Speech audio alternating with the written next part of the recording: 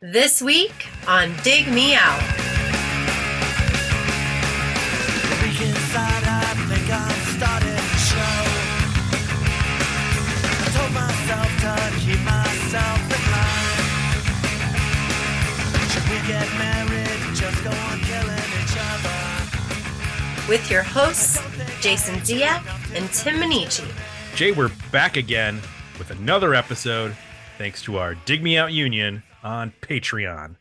You can help us make the next episode happen by joining us at dmounion.com or digmeoutunion.com. And Jay, this episode was voted on by our union at Patreon. It's a tournament episode. It came down to a, what do you call it? A runoff. Yeah. It was hard fought. We'd have a tiebreaker. Yep. We had a tie. And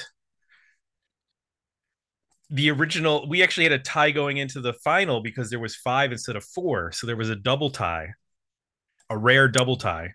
That's right. So let's talk about the records that were in this tournament before we get into the actual album. Suggested to us through digmeoutpodcast.com. You just go there, you fill it out, tell us the name of the album, the artist, give us a little info about why you're picking it. And that's all you need to do. That's it. Easy peasy. So for this poll, we had I Am Beautiful by June, suggested by Willie Dillon. Dear You by Jawbreaker, suggested by Jeremy Amend. A Storm in Heaven by The Verve, suggested by Adam Smith. That's a familiar band. That would have been a lot of verve for 2024. Yeah. Promised Land by Queensryche, suggested by Eric Peterson. No More Reggae by Sidato, suggested by Sohrab Sadat. I can't pronounce the last name. I'm sorry. It's I don't want to slaughter it. That'll be embarrassing. But Sohrab suggested that. Cold Water Flats, self-titled by Steve Burton. Petitioning the Empty Sky by Converge, Gabriel Gutierrez suggested that. How Far Shallow Takes You by Gob, suggested by Kyle Bittner. And We Care by Whale. And from that, we had one winner in for first place and then 2 tied for second place. Jawbreaker, Dear You, got 12 votes. Clearly ahead, the only one with double-digit votes. Queensryche and Cold Water Flat tied. So they go to the final round together. Second round. Never Bet the Devil Your Head by Sub Rosa, suggested by Willie Dillon. King's X, self-titled, suggested by Jeremy Amend. Never Been Caught by the Mummies, suggested by Adam Smith. McDougal Blues by Kevin Kinney, suggested by Eric Peterson. Let Love In by Nick Cave and the Bad Seeds, suggested by Ian Wobble. Schoolgirl Bye Bye by Number One Girl, suggested by Gabriel Gutierrez. Greetings from the Gutter by Dave Stewart, formerly of the Eurythmics, suggested by Robert Cam. The Very Same by Wooden Stars, suggested by Even Nork. And Clodhopper by Glue Leg, suggested by Kyle Bittner. From that group, Nick Cave and King's X. Those were the 2. So our final came down to King's X, Nick Cave and the Bad Seeds, Jawbreaker, Queensryche, and Cold Water Flat. I'm gonna be honest, I did not see Cold Water Flat making it in with the rest of those. So that was the yeah. It's like you got some well-known band names in there. You got some lesser known. You got different genres. I like it. Yep. In the final, Nick and Jawbreaker tied. So we had to have a 48-hour runoff between Nick Cave and the Bad Seeds, Let Love In, and Jawbreaker's Dear You. And the winner in a tight contest, 52-48, Jawbreaker. Dear You. We're going back to Jawbreaker. Jay, we haven't talked about Jawbreaker other than the Just to Brazil episode we did like last year. Since episode 40, It's been a while. 24-hour revenge therapy. We did episode 40. If memory serves, that was a classic.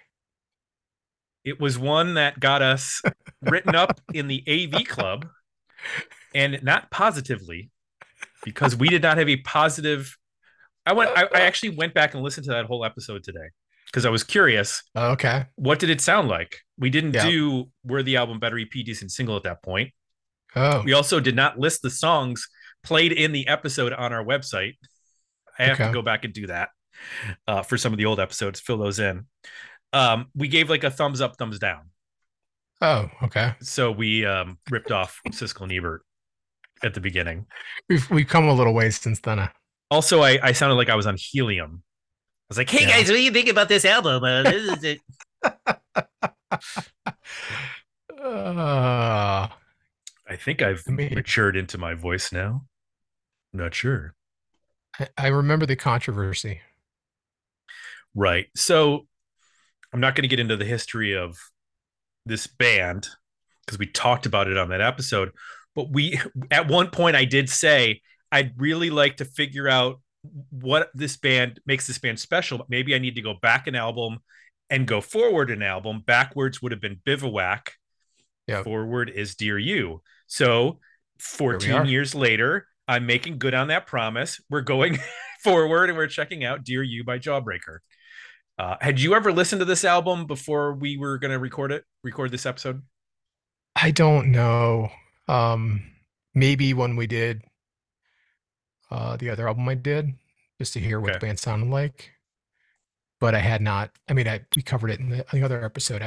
This is just one of those bands that was sort of there, and you know, I'd always hear them mentioned, but didn't know a whole lot about. Didn't really ever hear them until we reviewed them. They just kind of slipped past my radar. So I'd like to share. I didn't listen to it Yeah, until now. So yeah. I like share Jeremy, who suggested I like share his comments. This is what he said.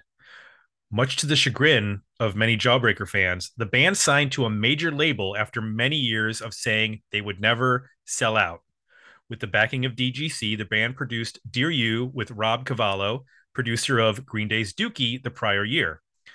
Blake Schwarzenbach approached vocals differently on this album than he did on previous efforts, claiming that he felt it was necessary to be heard, but more likely due to his struggles 2 to 3 years earlier when he had a throat polyp, which caused him to strain his voice until he had it surgically removed while on tour in Europe. Hey, and he put, hey, if you're going to get surgery on tour, be sure to do it outside the US. Am I right? Yeah, do it in Europe where it's not going to be $1 million. Anyway, fans were not pleased with this album, but having no familiarity with Jawbreaker in 1995 and thus no preconceived notions or expectations, I was able to enjoy this one quite a bit. So what he's talking about here, all that, which we also talked about in the previous episode, but I'll just recap it. There was a bidding war after The Offspring and Green Day blew up in 1994. Huge, albums. Every label went out looking for pop punk bands. There was at least 5 labels banging at the door of Jawbreaker, taking them out to dinner, literally showing up at the front door of their house trying to sign them. They signed a DGC for $1 million advance on 3 records with total control over the final mix, and they could release side project material on other labels. So not actually that much different than what Rocket from the Crypt got when they signed to a major label. They were able to release side project stuff on other labels and have control over their releases. I think that was with Interscope. So this, of course, was met with terrible feedback from the fans because they had made a point of saying they would never sell out. They were like the maximum rock and roll zine, Punk Planet zine heroes. And then they went and signed to DGC. Part of it was because they had gone on tour with Jawbox And Jawbox had relayed to them, hey, we've had a positive experience. We've got to make the records we want. It hasn't messed with us, sort of thing. Yep. So they were like, screw it. We're poor. We literally are living out of our, crappy house together with no money. We're in debt on our gear, like that kind of Yep. stuff. So Yep. this allowed them to pay off all their gear, clean up, like fix their practice space and their home recording studio so that they could actually get stuff done there, buy a new van, and then pay themselves a 12-month salary so they could take the next year, not have jobs, and just go and tour, which they did. They opened for Foo Fighters for a while on a tour, which was I believe it Okay. was the Foo Fighters' first record. So I mean, Right. that's huge. Dave Grohl coming out with a new band. Yeah, they were He's they were big pretty quick, right? they First had single huge was all over the singles, radio and especially when Big Me hit with the yeah. Mentos commercial video. That was Hmm. enormous. They got offered Lollapalooza and they turned it down. They,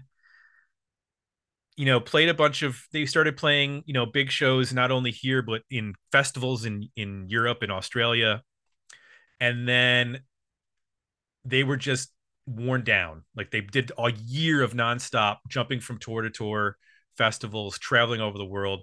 And it got to the point where they were really like irritated with each other. And one of the guys brought his like little sister on the van with in the van with them. And they ended up like getting into a fist fight. And Oh they man. reconvened the next day and said, I think the band is done. Let's play our final shows and wrap it up, and then we're done. So they pretty much did not, like, they were at each other's throats at the end of the band, because they only sold like 40,000 copies, which that's a Yeah. huge bomb. Um, the person that worked at the label at the time, who was not their A&R rep, but I read it in an article, said that everybody was very excited for the record to come out. And even though radio wasn't picking up on it, they thought it would be a slow grower. Like it would get out there and people would. And then after 1 week, like after no sales, essentially, because it was 40,000, like not immediately, but 40,000 over weeks and weeks and weeks, the label Yep. essentially just forgot about them after a week. That we're not Right. putting any promotion into this, and you guys are on your own. Yep. So at least they got to keep the $1 million because the label just said bye. Yeah. Yeah. I wish you could go back in time and talk to some of these bands that get the advances and at least just say like, guys, just think about it this way. You'll never get paid again. This is the only money you're ever going to get. So like Yeah, whatever you do with it, don't go forward and think that you're going to make more because this is it. So build a studio, pay off some debt, whatever it is you think is smart, but don't bank on ever seeing this kind of money again. right. This is not a Brewster's Million situation. This is a Oh, you're reverse not going to Brewster's recoup. Million. You're Plan not on make not recouping. you're not getting $1 million in order to earn $10 million after 30 days. Right. This is it. Most bands never get this. So yeah, it did not go well for them in terms of just everything that could have gone wrong is essentially went wrong. Like the fans were angry, the label didn't Yep. care. When they went on tour, they were the opening act for big bands and they were always constantly being ignored, Yep. and they just did not enjoy being in a band anymore. The thing about his throat surgery, that actually occurred before 24-hour revenge therapy. I've read articles where people are talking about it as if it happened right before this record, but it didn't, because his vocal sort of changed a little bit between this record and the last record, but that was not the cause. I did dig up the Pitchfork review, and you'll be interested to hear it when we get to it at the end of the episode. Okay. So let's talk about Dear You by Jawbreaker. Jay, tell me one thing you liked about this record. This album sounds great. I love the production of it. I think the guitars are really they're straightforward in some ways, but they're also textured and it speaks to the space this band lives in, which is I think a unique place and something that I'm into. So it's like a part post-hardcore sound that's melodic, more melodic and straightforward. It's a pop punk sound that's more complex. emo but less dramatic. It's like sitting in this very interesting middle space that's presented with, for the most part, like a three-piece kind of production. There's some overdubbing on in here, of course, doubling guitars or two guitar parts, doubling the vocals to give it some just heft, which works, but you kind of get the concept of the band as you're listening to it as being a fairly straightforward, um, you know, punk oriented rock band. But as you listen to the record, I was constantly surprised on how dynamic it was. There's a lot of changes in terms of volume and tempo and movement, that I wasn't expecting and didn't remember from the album we did before. It felt a little bit more like Just Brazil to me than maybe what I remember from the previous album in that way. I think, they going back to the guitars again, even in the dynamics, that there's some picking stuff, there's a lot of palm muting, there's big open chords that sound like Weezer-esque, for choruses. They do sometimes, some of the riffs even sound a little bit Nirvana-ish, both in some of the cleaner stuff he does, and then also some of the bigger, more power chord stuff. They do the thing where they'll play big distorted chords in the chorus, and then they'll kick in a fuzz that takes it to an even next level. So it's all like being very clever about how to keep the songs moving, interesting, sonically, some depth there, but without like losing the script. Like they're not introducing keyboards or organ or strings or something like out of left field to make it bigger and dynamic. They're still living within largely, the three-member format of the band, which I appreciate. I think it helps hold it all together. I like this vocals on this record a lot. Again, it reminded me more of the Just Brazil album in the singing style.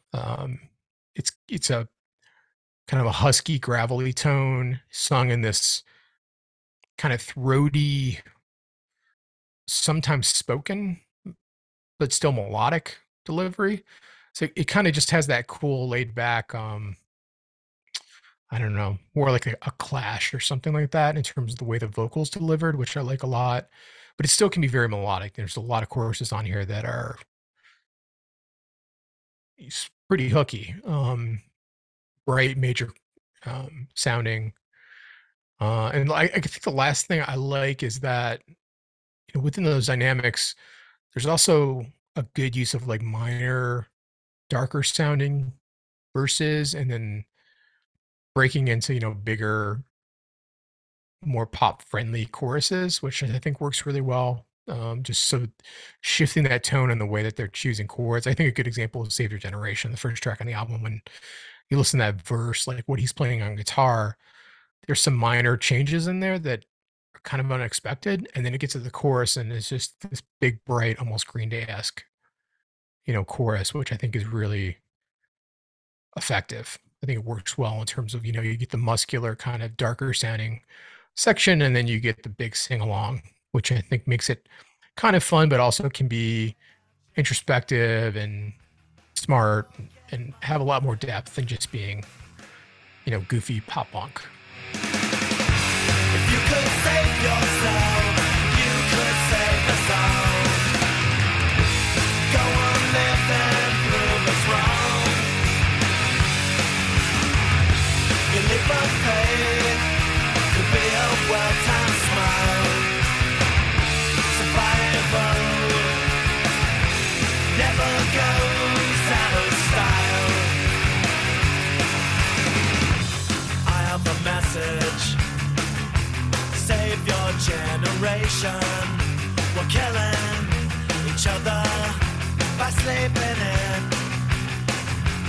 Thin again, begin again. This one can be one can become two. Two can pick and choose. So that's some of the stuff that worked for me. What worked for you? Well, like you said, the production by Rob Cavallo, it sounds huge, especially when you put it in headphones. It just Yeah. it's enormous. And I read that the previous album, it took them 3 days to record it. They spent like $7,000 or something like that on it. It was really cheap. Yeah. Yeah. This record, it took them 3 days to do the bass and drums, and then 6 weeks to record all the guitars and vocals. Yeah. Because Blake was essentially in the studio by himself with Cavallo, just pouring on guitar tracks. He had really not done harmonies with himself before, so he was doing that. Yeah. I think it really helps bring out the melodies in ways that maybe why I struggled with the first record. You can kind of pick out now. He has this. He has a very unique style. I heard somebody compare him to Morrissey, and I was like, he doesn't sound like Morrissey to me. Other than he's very wordy, and he doesn't stick to linear like a verse of this, and it's got the same it rhymes the same way and all that stuff. Like he changes his format up a lot within songs and also from song to song. Um, so I think that probably did them well. Again, that's probably what pissed off a lot of the hardcore fans is because I mean hardcore in terms of their audience, not in terms of the sound of hardcore. It probably pissed them off because like, oh, you're spending weeks in the studio doubling your vocals. That's not punk. That's not emo. That's not underground. So I do appreciate that. I think his observational songwriting, like on Save Your Generation, you mentioned that one, Bad Scene, Everyone's Fault. Those are the songs, and I relate this back to Boxcar from the previous album. Those are the songs that I think connect best with me because he has this eye of someone who's a part of it, but also separated from it and observing what's happening and able to make some unique observations and come up with some interesting lyrics out of that. Um, that's that's it. That's what works. I'll Okay. just say that. You can guess where the rest of this is going to go. Okay. Well, don't leave me waiting. I Okay, feel so like what you doesn't work? could. Okay. Okay, I Here we this go. sounds like this is a slog of a record. Like there are 6 minute long pop punk songs.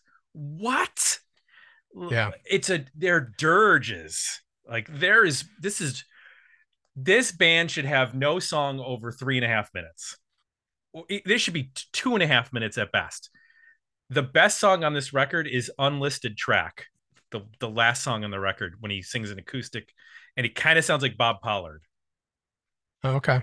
because I can clearly hear him enunciating, and I can clearly hear the lyrics, and I can clearly hear Yeah. what's interesting about him. And he's got so much guitar, and there are songs where his vocal is buried in there, and it's just all I hear is this like din, like where the vocal should be. It Yeah. doesn't elevate above the guitar. Um, and also, I feel like an old man saying this, but I am not connecting with a lot of his sad guy lyrics on this record. There's a lot of like being really pissy about women and relationships on this. Um, and it's just it doesn't feel he's maybe saying it in a new way, but it's not a way that like in any way now connects with me. 21-year-old me who was Yeah. also a sad sack would Yeah. probably relate to this a lot better. But now I'm listening to it. I'm like, okay, you get like 2 songs on the record for that. You don't get 11 songs to do that on the record. Like, sing about something else for God's sakes. I need something else than other than women have let you down or turned their back on you, and you're staring at them across the party, and you're mad and like, okay. Um, and as Right. and as much as I do like Rob Cavallo's production, it's kind of one note. And I think that's because there are no counter melodies anywhere on this record. The guitars are always just chugging power chords. Um, there's no vocal counter melodies. Everything is it is what it is. It makes Helmet sound dynamic in a way that I did not expect Helmet to sound dynamic. Oh wow. Okay. But yeah, I kept listening to this over and over again. I kept going, what am I missing with this record that I don't that is not connecting with me? And it's just everything. Like this is not in my wheelhouse at my Yeah. present moment. So I really, really struggled with it just because there are rare instances where I hear a chord that I go, oh, that's an interesting chord or that's an interesting progression, but it just sounds like a lot of palm muted, Yeah. bar chords on a Gibson S or a Gibson Les Paul, and just like I what is it that's making this now a beloved album? Like this came out the same time as Weezer's Pinkerton, right? Which was also like not successful at all when it came out, but then has Right. gained regard over the years. I have always loved that record. Yeah. It's dynamic, it's weird, it's got interesting production choices. Um, and I understand in comparison to the Blue album, which is very poppy and stuff, that it was a shock to the system for people who weren't ready for that. This, on the other hand, is like such a it's like the opposite of that. It's like they played it so safe on this record musically that Hmm. it doesn't interest me in any way. And I'm gonna get so much. There's gonna be some people mad at this. I Well, know. let me cover for you a little bit. Okay. I mean, hmm, I think I hear what you're saying on some of it. Uh, it is long. I think to me though, the length is part of where they're trying to push and trying to make these songs a little more complex and a bit more dynamic with more parts and changes. Mm-hmm. And it just ends up making longer songs. I kind of got into that though. It took me so my first couple listens with it was mostly okay, well this sonically sounds better. I Yeah. remember the previous record just sounding thin and just not being able to get past the production of it. I just was not a fan of the way that album sounded. So that wasn't an issue here. So I sort of was just absorbing it from that level. As I spent more time with it, um, I started to get it more into the chord choices and started to recognize some of the hooks and the melodies, and it slowly made more and more sense to me, and I grew fonder with time. Um, but my criticism of it would be, eh, I think to your one of your main points was it just doesn't need to be. Some of these songs don't need to be this long. It doesn't need to have as many songs as it has. I mean, 51-minute record for this type of music isn't really necessary. And I think you can get there by trimming some songs or just completely like cut them off the record or cut down some of these to they should all be under 3.5 minutes. Ideally, like get the dynamic concepts in there, just distill it down. Um, and I think it's a lot stronger. It also, um, as much as I like them sticking to the format of like a three piece and trying to like record that and present that with some overdubs, I'm with you in that it really could use another vocal. I like his voice. I get why like it does sit in the same sonic range as the guitar. Mm-hmm. So there's some stuff you could probably do there in terms of either songwriting or tone to help with that. But I mean, the tone of his voice and the tone of his guitar are pretty much the same. So it's going to be hard to mix that. Another way to combat it is like get another voice in there, get somebody else singing like counter melodies or providing a different dynamic vocally. If um, this is sort of his range and what he can do, it's like shake that up a little bit more would be really interesting to hear. Um, I would I don't like things like Bad Scene, Everyone's Fault. To me, that's like just a straight up punk song that like even though it's short, it sort of exposed to me like I liked hearing the band try to do different things. And when I heard that, I was like, oh, this is really who this band is. I went to a party last night. What's it things I saw? Makeout sessions and bicycle messengers, punks and high school dropouts.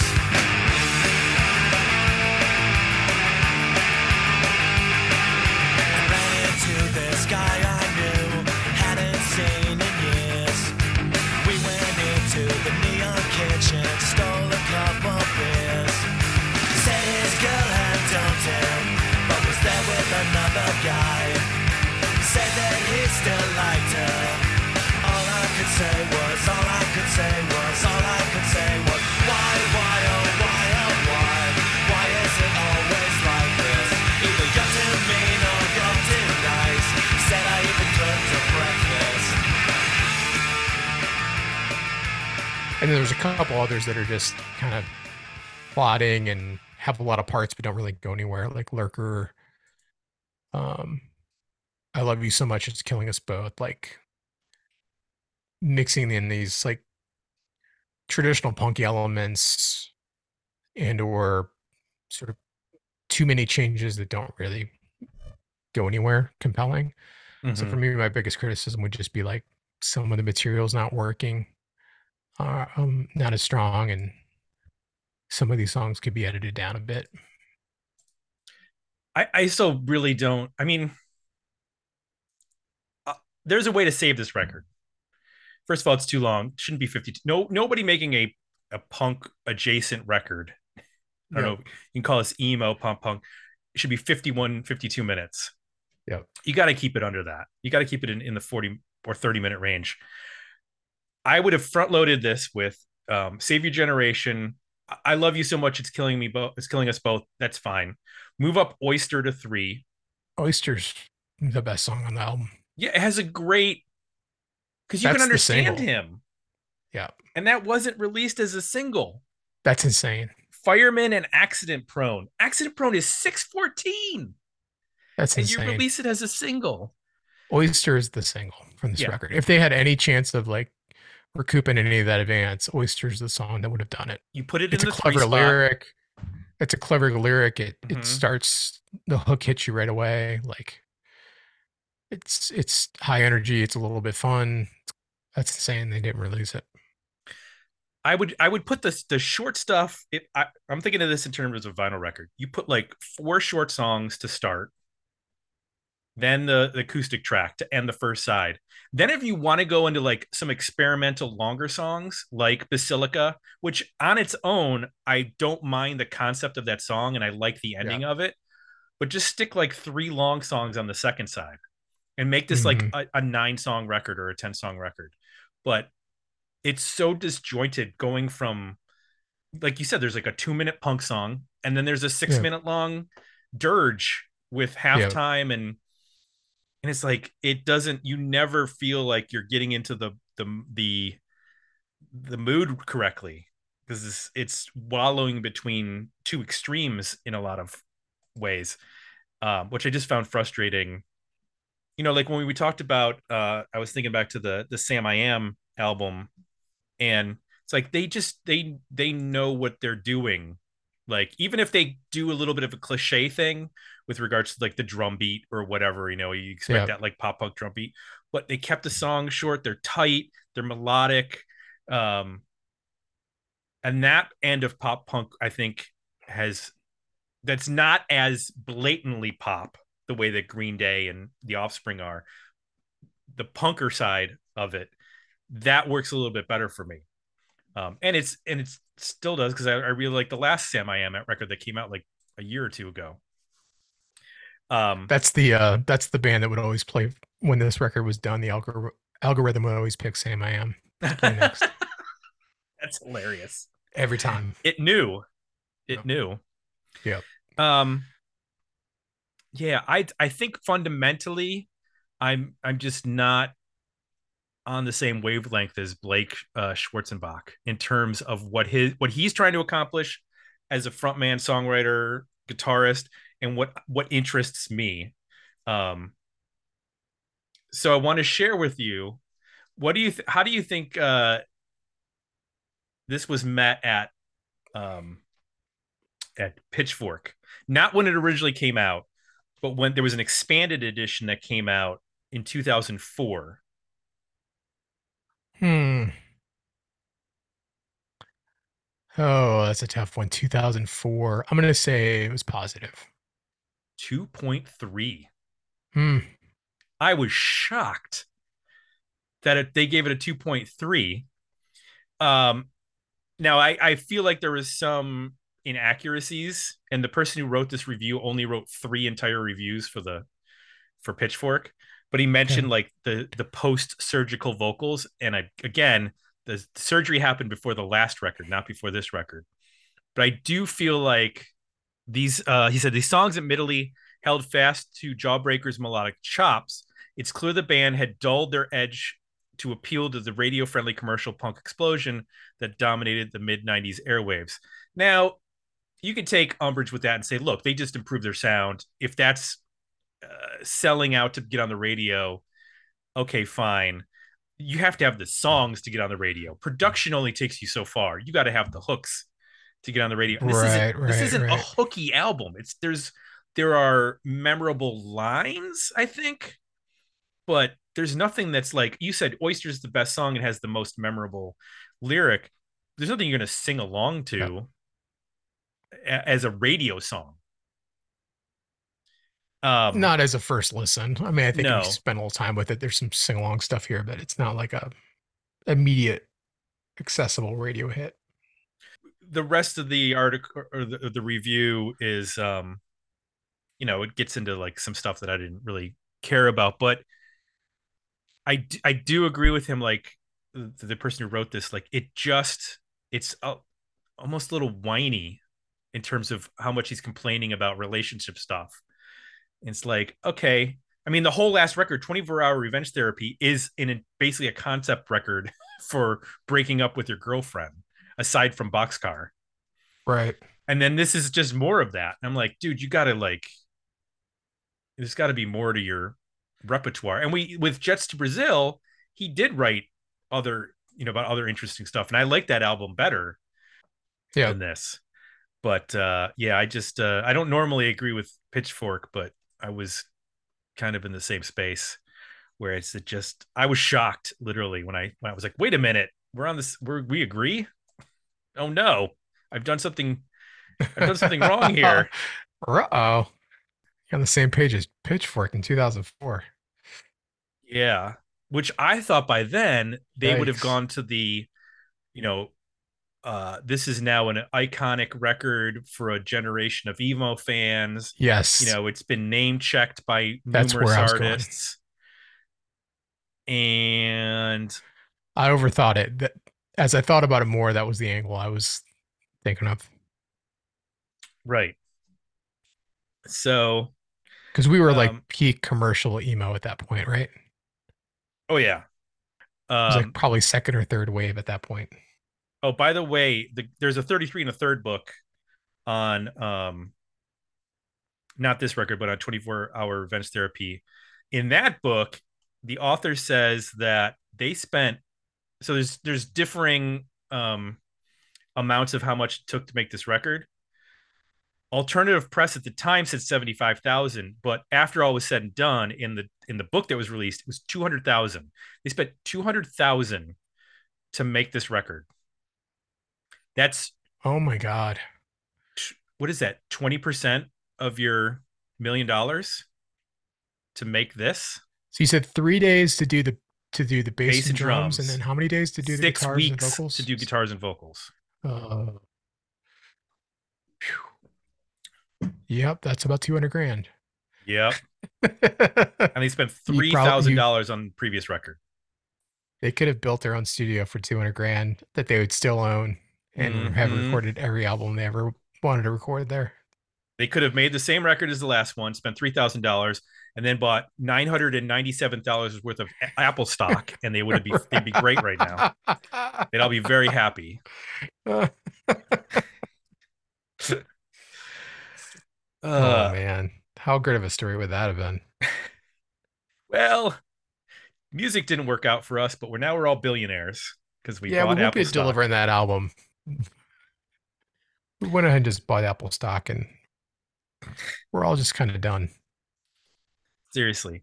Yeah, so I don't have anything else to say. I'm honestly, I if anybody ever recommends Jawbreaker to me again, I'm gonna go, look, trust me, I've got my fill of Jawbreaker. I will be happy to revisit Just to Brazil other albums, but for our 2000s episodes. But let's let Jawbreaker lie for now. It's not quite seaweed territory, but it's close in terms of Oh, my dislike. you would put this higher than seaweed? Yeah, if Jawbreaker's a You like this 2.3, better than seaweed is seaweed? like a 1.5. Oh wow. Okay. Yeah. I honestly I don't remember the first I can hear. seaweed review. I can kind of see where you're coming from. I can start to see a pattern. Okay. You're figuring me out after all this time. You're starting to unravel the mystery that Right. is the After enigma that 6,000 is episodes. me. After 6,000 episodes, I'm starting to figure out what you like. Hey, I'm gonna guess you don't like this. Well, you'd be right. Um, yeah, so that's what it is. That's all I can We say. rate this sucker. Well, that's the interesting thing. I could probably go better EP because I would go with Save Your Generation. I love you so much. It's killing both of us. Oyster, Bad Scene, Everyone's Fault, and Unlisted Track. That's 5 songs. I feel like that's a great 5 song EP. Little punch of pop punk, and there's no dirgy tracks. It's over in like 12 minutes. Like, give me the Dear You EP, and I'll be happy.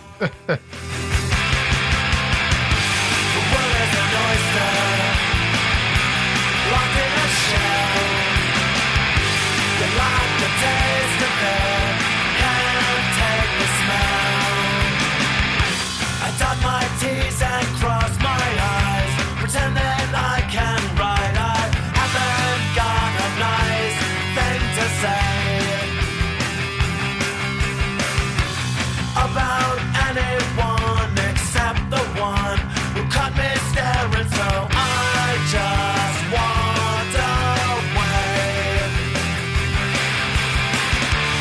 No one likes to give themselves over to an empty bed. If you're gonna sleep like that, then you might as well be dead. So that's where I'm at. What about you? I'm gonna go with a worthy album. We're done. I'm not. I could cut a couple songs. Could keep it simple. Bad Scene, Everyone's Fault. I Love You So Much. And Lurker 2 would to me be the easy cuts. And Okay, we're on opposite ends here. I think That's it's a what it is. worthy album. Yeah. So you've got a 10-song worthy album, and I have a 5-song EP with completely different tracks. That's fine. That's fine. And it won't be reflected in your bonus. Don't worry. Oh man, I'm getting shit canned. Your quarterly bonus will not be affected by your decisions that you make here. But we'll have to talk to HR. I'm gonna just start reading reviews from Pitchfork and just regurgitating whatever they said. Hey, now I didn't do that exactly. I think I was actually slightly more positive than Pitchfork. Pitchfork gave it a 2.3. I'm probably more like a 3 or a 4, to be honest, because at least Okay. 5 songs. That's not bad. Thank you to Yep. Jeremy who suggested this record, and thank you to everyone who voted in the tournament. I am sad we didn't get to talk about Whale because they have a song called Hobo Humpin' Slowbo Babe that people were excited to hear me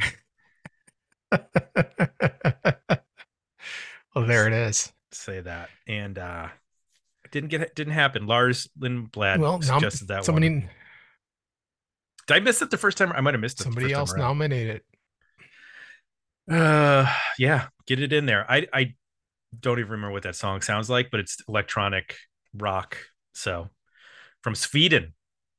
I don't know how I missed that. If Yes. you out there listening want to stop writing your angry email about my Jawbreaker review and would like to suggest an album, you can go to digmeoutpodcast.com and suggest an album at our website. Um, those get voted on at Patreon, which you can join at dmounion.com or digmeoutunion.com. It's also where you can read the box newsletter, and you can vote in our 80s metal episodes there as well, which you can sign up for updates, like I said, at Substack with our box newsletter. Every 2 weeks, we got a new episode coming out. First one, Tesla, already dropped. The latest one, Ying Wei. I think it's Ying Wei. I think I was saying Ying Wei. It's Ying Wei, It's Malmsteen. Ingve. Not Well, way. I got yelled at in the Discord that I was saying it wrong, and now I don't know. No. Now I'm confused. It's Ingve. Ingve. YM. Less is more. More is more. Not Yingwei. Uh, that one just dropped, as the kids say. No cap. That just dropped, and it's got total riz. It's on God. Just Oh saying, man. just saying all the words that the kids say. I'm gonna have Hello, to write these down fellow and have Zora tell me what children. they mean. Hello, fellow kids. Lastly, Apple Podcasts is where you go to leave positive feedback. Again, positive feedback for this show. Negative feedback should be directed to our website. Somebody's logging on right now to complain about you don't know shit because you trashed Jawbreaker. Hey, I know what the score is, as Blake would sing. Hmm. Touche. Touche. All right. For Jay, I'm Tim. We're out, and we'll be back next week with another episode of Dig Me Out.